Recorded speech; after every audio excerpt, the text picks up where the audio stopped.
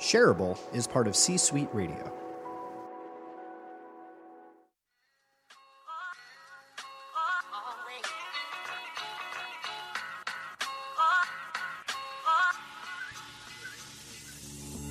I'm going to go out on a limb here and say that Season 2 is going to be absolutely incredible, because in Season 2, I have a co-host. Co-host, say hello. Hello. That's Caroline. She's now my co-host. So, Season 2 of Shareable is going to be a little bit different. We're still talking about people and technology, but we're going to go a little bit deeper, a master class. So, grab your favorite pen. And your favorite piece of paper. And get ready to take some notes, because this is Shareable.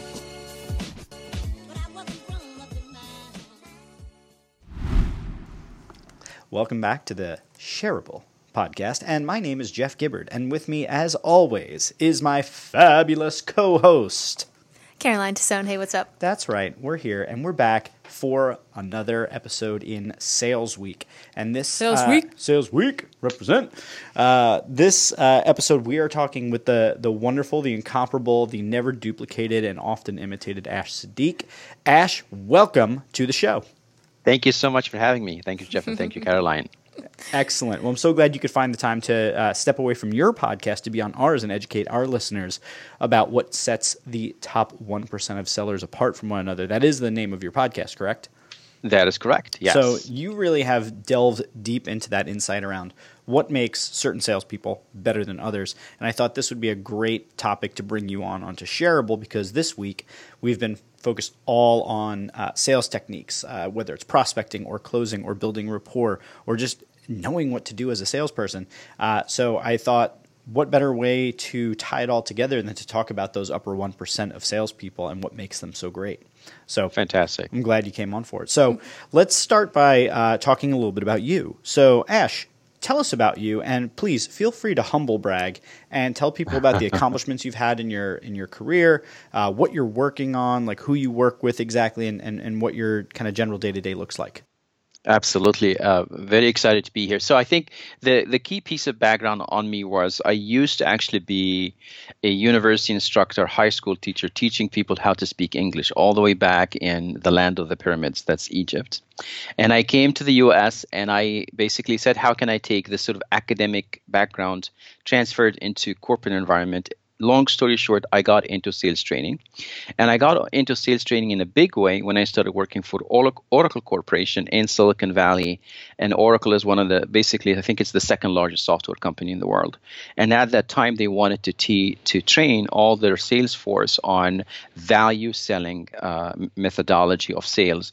They've been always selling sort of from a technical perspective. Here's what the software does, but rarely have they actually spoken the language of the business in terms of the benefits that the software is actually going to help that business deliver, as well as eventually how it's going to actually drive some business metrics at the end of the day. Is it going to help increase revenue, cut costs, reduce risk, and so on?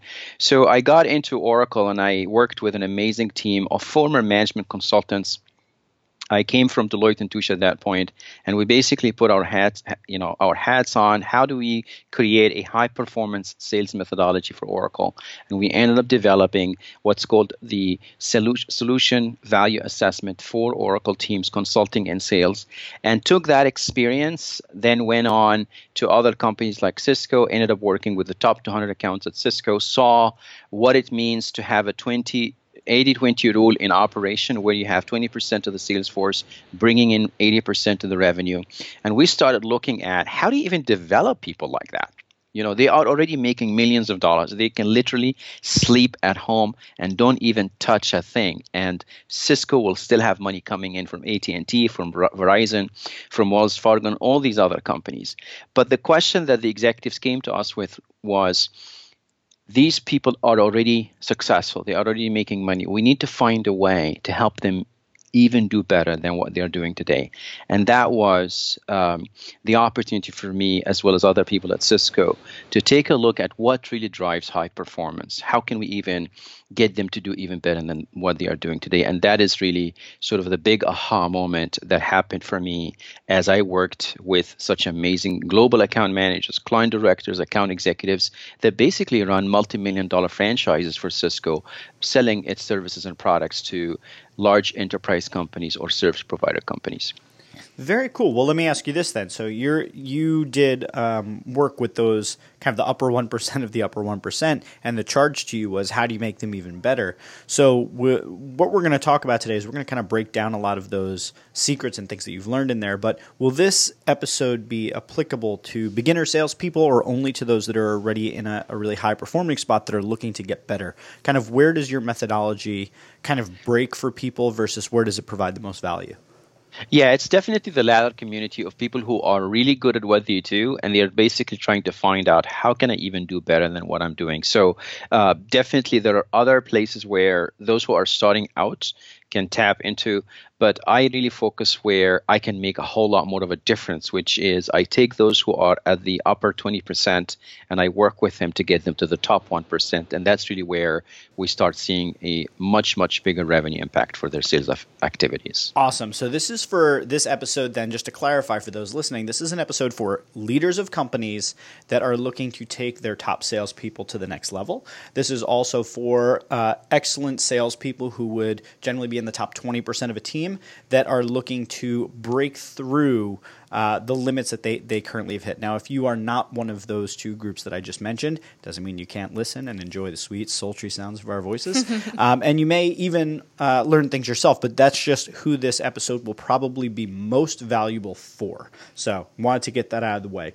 So, Ash, what are we going to talk about today? And tell me a little bit about why it's valuable for salespeople in this upper 20% to learn these tricks of the trade. Give me kind of an overview of what we're going to talk about. Absolutely. So I think what people are always looking for is, they will always say, hey, Jeff, Caroline, Ash, tell us where do we focus our efforts? What is the variable that is going to give me the highest bang for my effort, right?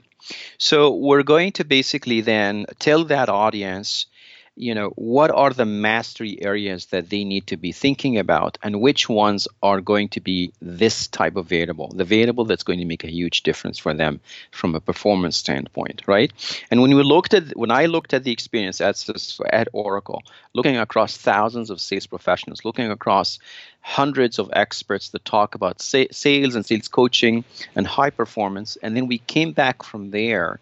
And I ended up basically then creating what's called the top 1% sellers blueprint, which really answers the questions. What are those variables that make the biggest difference? And that's really what we can unpack here. Excellent. So before we get into what you should do, let's briefly cover what you shouldn't do. So in working with these high performers, I'm sure being that they're high performers, they already probably think that they've got it all in the bag. They already know exactly what they're doing. But there's probably a couple mistakes or maybe one particular mistake that people make when they're trying to go from where they are to that next level where they really focus on those areas where they can have exponential growth. What are some of the things that you've seen in people that they may think is the right move but turns out being the wrong thing? I think the biggest one is really thinking that everything that got them to where they are, if they are in that top 20%, they will be thinking that everything they have done to that point is essentially what's going to get them to the next level, right? And that's really where we need to have a mental shift, a mindset shift that says everything that you've done to date may actually work against you rather than for you if you don't think about it in the right way and if you don't open up, the mindset and your own vantage point to other ideas and other different ways of doing things.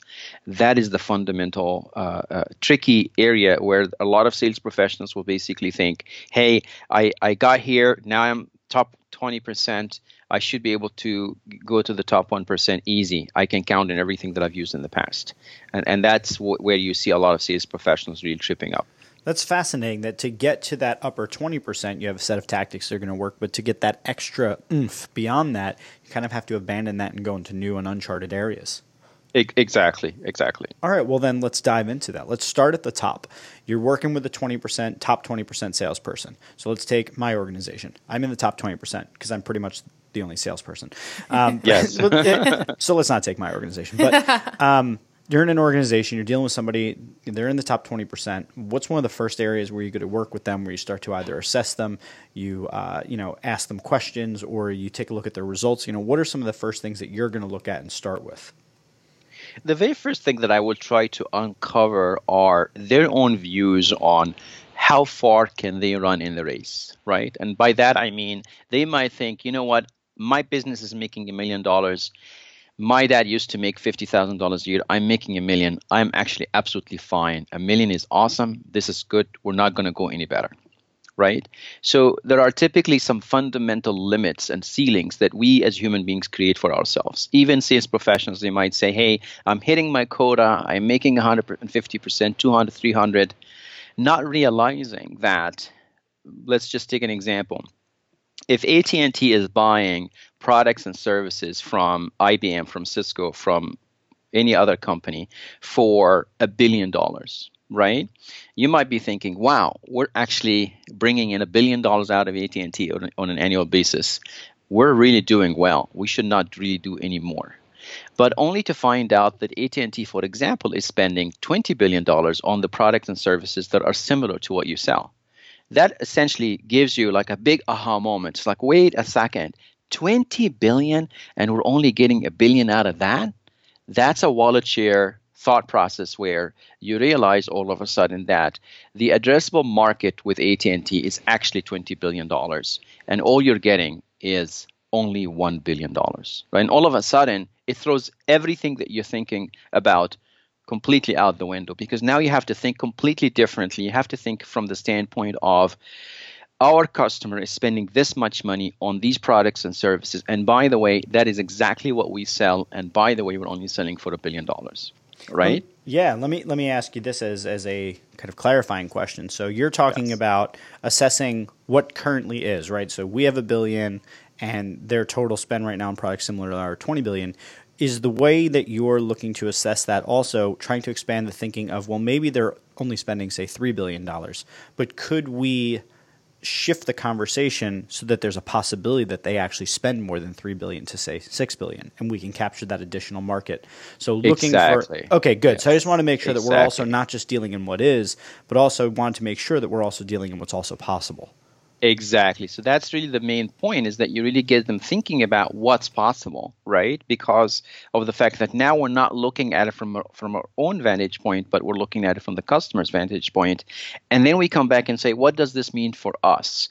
If we're going to play at this level, what does that mean, right? Because this might mean we've been selling for $1 billion to the IT departments. We're talking to IT professionals within AT&T, but we never had a conversation with the head of wireless services, the head of enterprise services. And when we do that, that's a whole different playing field for us. And in order to do that, we need to be able to have the skills, the conversation skills, the background, the industry understanding that will actually get us that seat at the table so we can have that conversation. And we can basically say we earn the right now to talk at that level, to talk about a deal that might actually be in the 2 to 3 billion, as you just said.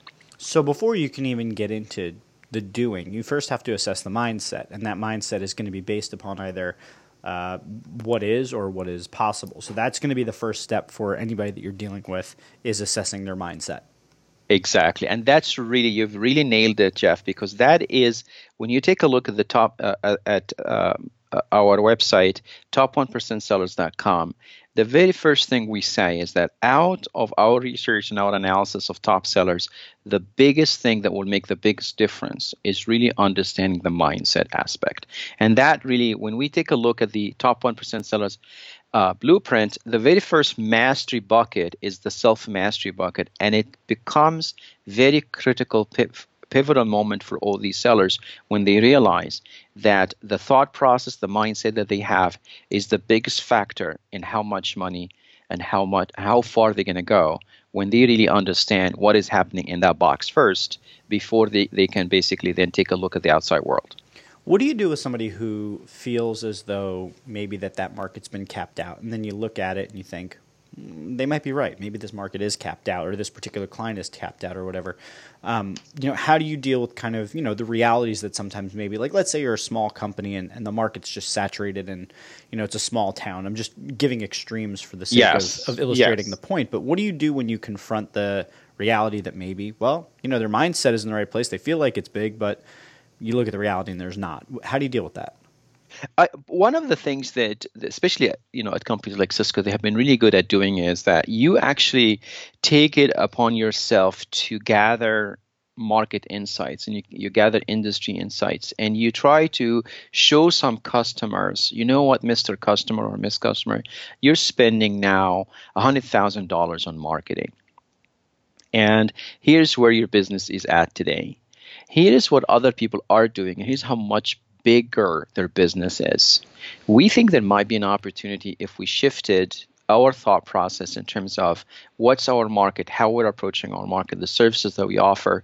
And we need to step back and take a look again at marketing and see how can marketing really help us expand our views on what's the market, what we can serve, how can we service that market. And then we can come back and say, how do we start working now in order to create that perception of our customers? Because to your point, the customer themselves may start really sort of positioning you in that bucket in their own mind. That's if you're doing like $500,000 worth of business with them, they will basically walk around thinking that's really where you need to stay as well, unless you can have a conversation with them, and we can call it a visioning or visioneering conversation, where you're really getting them to think about their own business in a different way. And now you're not talking about your product and services, you're really talking about their business, what's happening in their industry, and some of the insights that you're able to observe and really come back and just have a conversation, even make it sound like it's a very cursory conversation, where the customer will then say, you know what, I really haven't thought about that. You know what, that's worth digging into, right? And all of a sudden, you got them intrigued into a certain path that's going to open up an opportunity for them. And on the back end of that opportunity for them is an opportunity for you to sell and provide more services and products. Love it. Absolutely love it. So I want to stick with the example that you used of a $1 billion market that's being seen into expanding the conversation into a $20 billion market. So let's assume that in this example that we're going to kind of keep running with, you're dealing with somebody in the top 20%. They are, they know that their company sales are $1 billion to this client, that they then find out has a $20 billion capacity in that market. And when you walk them through kind of hitting that first milestone, can you take me to how you look at that next milestone and work backwards from there? So are you telling them to set like a super ridiculous ambitious goal as part of their mindset, or are you trying to tell them to get little wins along the way? What's your process of working with someone now that you've broken them free of the constraints that they thought they understood? Yeah, I think the first thing for us will be to really sort of ask them to reserve the judgment, right? Suspension of disbelief. Like if you say to them, you know what, I think you guys can make $3 billion or $3 million, and they're basically, no, you're out of your mind, right? So the first thing we have to do is let's just put that on the side. Let's take our own expectations of how much we're going to make and shelf it, parking lot item, and basically let's just take a look at that customer. What are they buying on an annual basis? And they're buying this and this and that. How much are they spending? They're spending, $20 billion. Well, how much of that is similar, looks like the products and services that we sell? And we come up with a realistic assessment on that. And then we basically say, if we looked at our own partners, how many of them can provide products that this customer is buying? And then we all of a sudden identify that a multiplier effect starts happening in our own thought process, whereby we're not just looking at Cisco, we're looking at Cisco and partners of Cisco that can then come to the table in a connected value proposition fashion and end up capturing a much bigger wallet share with that customer. Because in the beginning, we were just thinking about ourselves. We were thinking about our own toolbox, our own products and services that we sell. Whereas once we enlarge our vision in terms of what else can happen, how can we really put that customer's best interest in mind, that will actually lead us to think, maybe there are some things that we don't have, but that does not mean that we get out of the picture. We can actually stay in the picture and really come across to that customer that we are a trusted advisor. We can really help them craft a value proposition out of several pieces. Some of them are from Cisco, some of them are from somebody else, but at the end of the day, we still remain connected and part of the conversation and part of the strategic discussions that take place, and end up really bringing all players to the table to provide these solutions. Because a lot of the time, customers do not want to be dealing with many vendors. They don't want to deal with a lot of account managers. If one account manager can really establish the relationship and the trusted advisor status with them, they would want that person to be the window through which they see the rest of the world, right? And it's just because it simplifies a lot of things for them.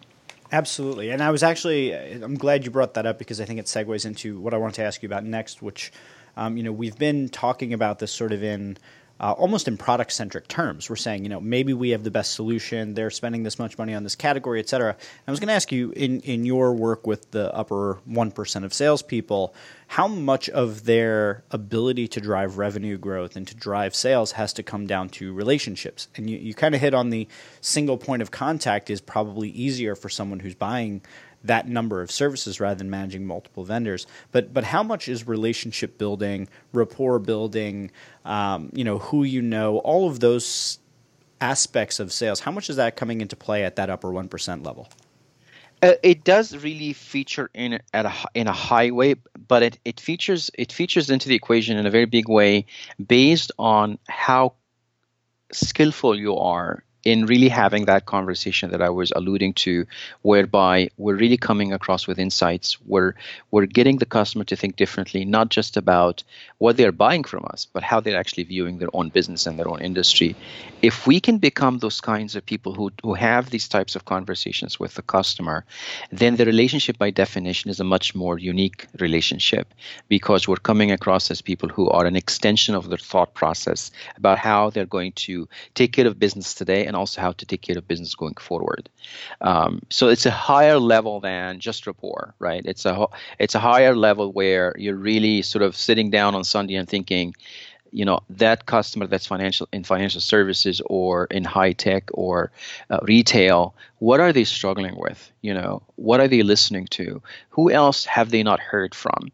And I do the best I can to look at their conferences. I look at guest speakers that they brought in and ask myself, is there another window that I can go open and find some nuggets, bring them in, and use them to continue to enhance my image and my perception with that customer, to the point that they say, when somebody says, let's come together for a meeting to talk about X, Y, and Z, and they immediately say, you know what, let's call Jeff. He needs to be part of this conversation. And all of a sudden, you are there much, much earlier than when they start thinking about, let's put an RFP out, right? Because I've seen this happen at Deloitte and Touche, where I used to work as a management consultant, and these management consulting companies, they figured this out a long time ago, right? They really figured out how to get embedded in the thought process and also in these strategic, very critical meetings where decisions are made on what to buy and when and for what reason. Got it. So when you're talking about the relationship at that level of sales, it's less the relationship of do I like this person, and it's more do I trust this person and their expertise in their ability to help drive value for our organization. And not that those things aren't obviously helpful at the smaller scale or at the lower level of sales consultants or salespeople, but that at that highest level, it's really, when you get down to those giant decisions and you're selling at that highest level, it's really about being thought leader and known and influential and being able to drive value for your client. Absolutely. And I think even again, I like what you just said, because when you think about small, medium, large businesses, in all of these cases, customers resonate in a very big way to use cases, right? Like if you tell them, we've seen this customer facing a similar challenge, here's what they have been able to do, here's where we came into that solution, and here are the results that we've been able to achieve. Now it's a much more factual, data-driven conversation than we can do social media for you, and here's what we do, here are the packages we have, here's how much it's going to cost you. But if I start with, let's step back and just share with you some use cases, because we think these use cases will actually provide some insights in terms of what you can tap into, what would make sense for your business. And then after you have taken a look at these use cases and see where we've been able to help others, maybe we can then pick and choose some of those pieces and really kind of create a puzzle piece for you that will make sense for your business. It's not a sell in this case, right? It's actually more of a consultation. It's a way to give them a process by which they actually, you're helping them buy versus you are helping yourself sell. Yeah, I really love that. We just spoke with Jeffrey Gittimer earlier, and he has the classic quote of people don't like to be sold, but they sure love to buy. Or Exactly. I'm paraphrasing it, but Yes. yeah, I'm very much in the same boat as I believe that fully. And then it's fascinating because all of a sudden the sale is much bigger than you expected it to be. It's a longer term relationship than otherwise. And you've been through these experiences where you got on the phone with a professional on the other end, and they don't start selling. They start asking you a few questions. They try to find out exactly where you are at and what information they can provide you at that particular junction in your buying process. And they're not pressuring you to walk through their own sales process, but they are willing to really pace themselves to how you are flowing with the buying process that you are going through. Yeah, and everything I know of top salespeople, and obviously I haven't spent as much time with the top 1% of them, but all of the best salespeople I know are very consultative. It's very much about helping to solve problems. And really, what is sales but matching solutions to a problem in exchange for money, right? So absolutely. Yeah. Okay, so let's kind of recap real quick.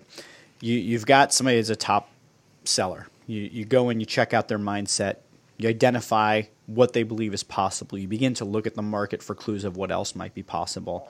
And then you encourage them to go in there and really suspend their disbelief to go in and try and provide solutions for a client and believe that maybe there's something else possible in terms of a greater scale of results.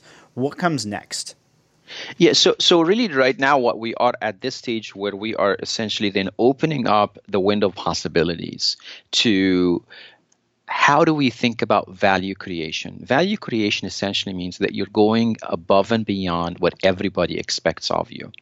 And that is that second mastery that we have in the top 1% Sellers Blueprint. We basically take a look at the skills that a sales professional, when he or she thinks of the fact that they are going to win together, and even if they lose, they're not going to lose alone, in the sense that they need to think that if they're working in a 5-person company, there are 5 people that they can tap into.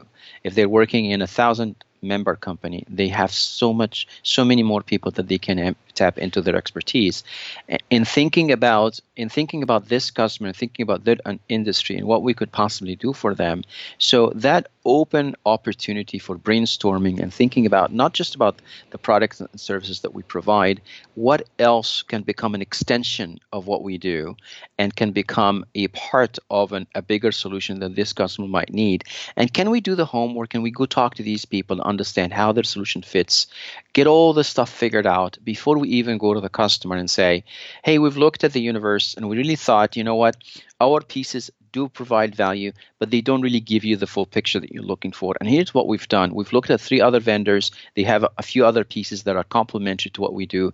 And we thought that if we did the homework and really came to you with a complete set of solutions that will make a big difference in your business, we've done that homework. We vetted them out. Here's the one we thought would be not just good for us to work with, but also given your culture and where we see your business going, we think they would be a fantastic partner for you and for us as well. And here's what that extended solution looks like. And by the way, Jeff here, who's the account manager, I will be your single point of contact as you work through all of that, right?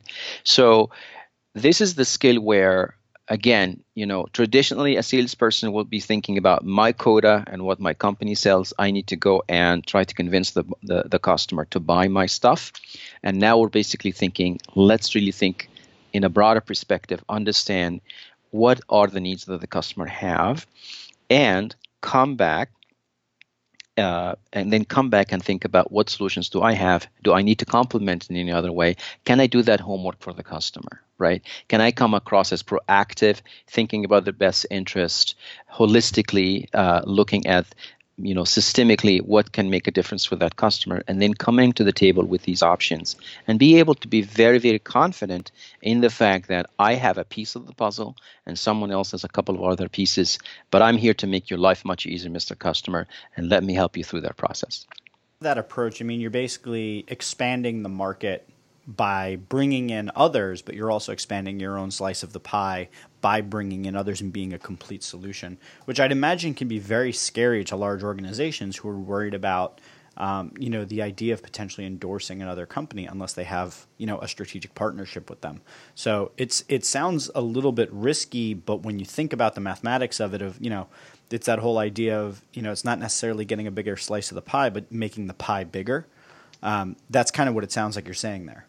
Yes, and also definitely, and another piece of it is that a lot of when you watch Shark Tank and you see these entrepreneurs coming and pitching their ideas, a lot of the time they are single-mindedly focused on their own idea, right? There's another guy that's working for IBM, for example, and he's trying to sell services to Wells Fargo, and he can clearly see the services that Wells Fargo needs is with ABC company. Because of his confidence in the fact that he's working for IBM, he basically says to himself, forget IBM. I'm going to go to this company, ABC. I'm going to talk to them. I'm going to vet their solution out. I know exactly what my customer wants, right? And then I'm going to go to my customer and say, you know what, I'm going to be very honest with you. IBM does not have this solution, but I've done my homework and I found where the solution is.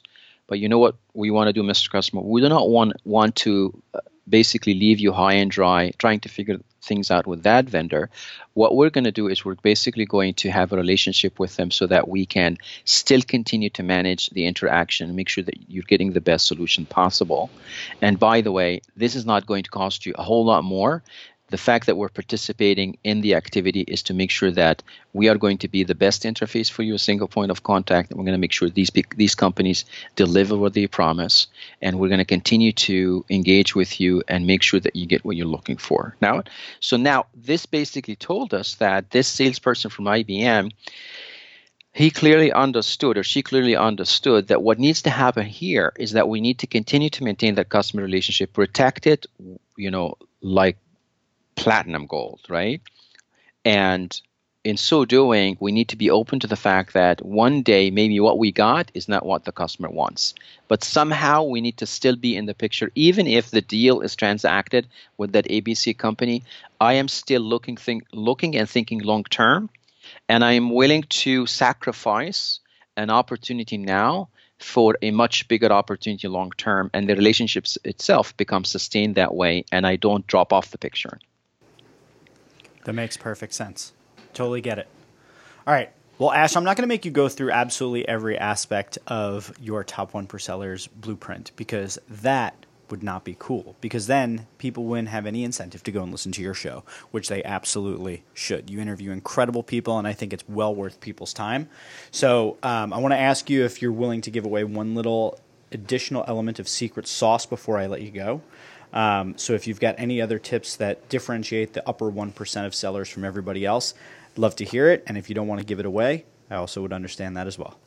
No, absolutely fine. So the third bucket of mastery in the blueprint is this whole new concept of customer success mastery. And I think in this day and age, there are a lot of things that all of us are helping our customers buy, and they are subscription based, right? Whether it's storage in the cloud, or enterprise software that's in the cloud, or a service that they are paying for on an ongoing basis.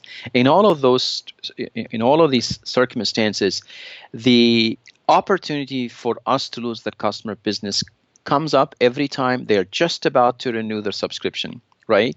And a top seller would always make sure that when it's time for the renewals to happen, it will be a foregone conclusion in the customer's mind that, of course, absolutely, yes, we're going to renew with Jeff, right? It's not something that they're going to think about hard. It's not something that they're going to say, oh, we need to revisit. So basically, the customer success mastery basically says, do such an amazing job taking care of your customer, not just through the buying process, but also making sure that the solution that they are getting is going to deliver the results and the outcomes that they have signed up for. You very passionately pursue those outcomes as much as you have pursued the sale itself, right? It sounds like you're saying the sale continues after the sale, Ash. Absolutely. In this day and age, it's absolutely true, because now it's not the fact that they gave you some money and you took the money and you walked away. No, your profits are in how many times, year in or month in, month out, year in, year out, they are actually going to renew with you and not go with somebody else. That's the reality of the world today. So you want to continue the interaction with the customer and say, I'm going to send X, Y, and Z, and I'm going to follow up in a week to make sure everything is in good shape. Very much like in a restaurant, they keep coming back and saying, how is the food? Do you like it? Is everything good? And they keep coming back and they keep coming back and they keep coming back, right? In this case, if we're selling enterprise services, most of what we're doing now, everybody is thinking along the lines of a SaaS model or subscription model. And now you want to maintain that relationship so you continue to make that money and make sure that customer is satisfied on an ongoing basis. It's a whole lot of effort. Yeah, absolutely. It sounds like a kind of like sales, customer service, marketing, all kind of mixing together. Exactly. It's not easy to be a salesperson these days. And it's interesting to know that the upper 1% of people are also in that same boat where, like, it's not like they just get to be done after it and claim their huge fat commission check or something. It's that everybody in sales nowadays has to really step their game up. Exactly. That's really the biggest aha there, because of the changing dynamics of the environment today also, where, again, as I just said, it goes on. And if they don't renew, you're starting from scratch. Yeah, and they always say it costs more to get a new client than it does to keep one. So it makes perfect sense why smart salespeople would also dig in to try and keep the ones that they have. Exactly. Yeah. Exactly. Awesome. Well, Ash, you've been phenomenal to come onto the show and share some of the secrets of the upper 1% of sellers. I think there's obviously so much more there is to do in that whole area. So what I would love is for you to take this time right now. You were nice enough to take the time out for us. Take this time right now. Tell people where they can go and learn more about your entire program, where they can learn about your podcast, where they can connect with you, anything that you're working on that you want to let people know about. This is your time in the show to really shine. Fantastic. Thank you so much, Jeff. So definitely would love everybody to go to this very long website. It's called top1percentsellersacademy.com. And that's where we have the podcast episodes. We have a blog. We have also an opportunity for them to find the top sales books in the world listed on the site, as well as an opportunity for them also to become members of the Academy, tap into a whole lot more content from amazing sales experts. And definitely reach out to me if you would love to create a top 1% sellers program in your company, or even leverage some of our amazing sales coaches that work with us, and we can make those available for you in your organization as well. So I think that's really the best destination for them, is to go to the top 1% sellers academy and start really leveraging a lot of the amazing content that's there. Cool. And then when we were catching up a little bit earlier, you were telling me about something else you're working on. You want to share a little bit about that with our audience?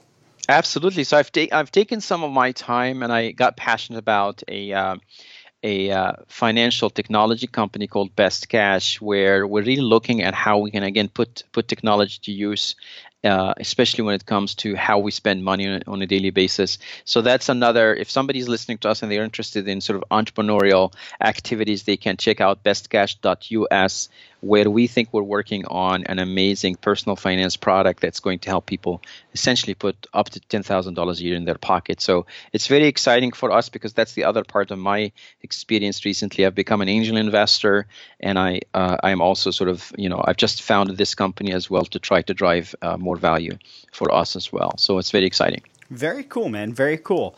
Well, I really appreciate you coming on to the show. I think, there was just like the number of the value bombs per minute were very high, and I think it's great for either, people in the top 20%, but I actually think people who are just normal in sales are going to get a lot out of this mindset of, even if you're just let's say you're a bottom percent seller, I think learning about how to adjust your mindset and see things with more opportunity, knowing what's possible, is got to be really, really helpful. Yeah, as somebody who's a complete blank slate to sales for the most part, I think that was the most eye-opening insight that you brought to the table about how you could just broaden your scope and everything changes after that. Yeah, and absolutely, the different ways that you can do that. So I really, I appreciate all the different insights you brought into this, and the fact that you took the time to come share them with us. So thank you so much.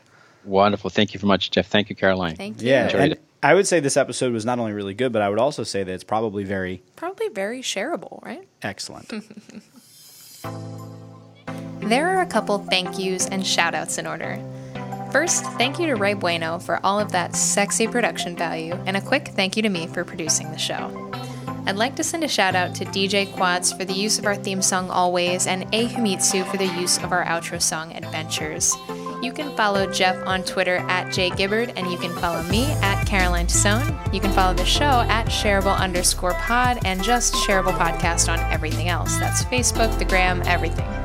You can email us at shareablepodcast@gmail.com, subscribe to our email list at shareablepodcast.com/subscribe. Do all the things, subscribe to the show, leave us a rating, review us on iTunes, tell a friend, tell your mom. I don't know. She might like it. My mom does. Hey, Mom.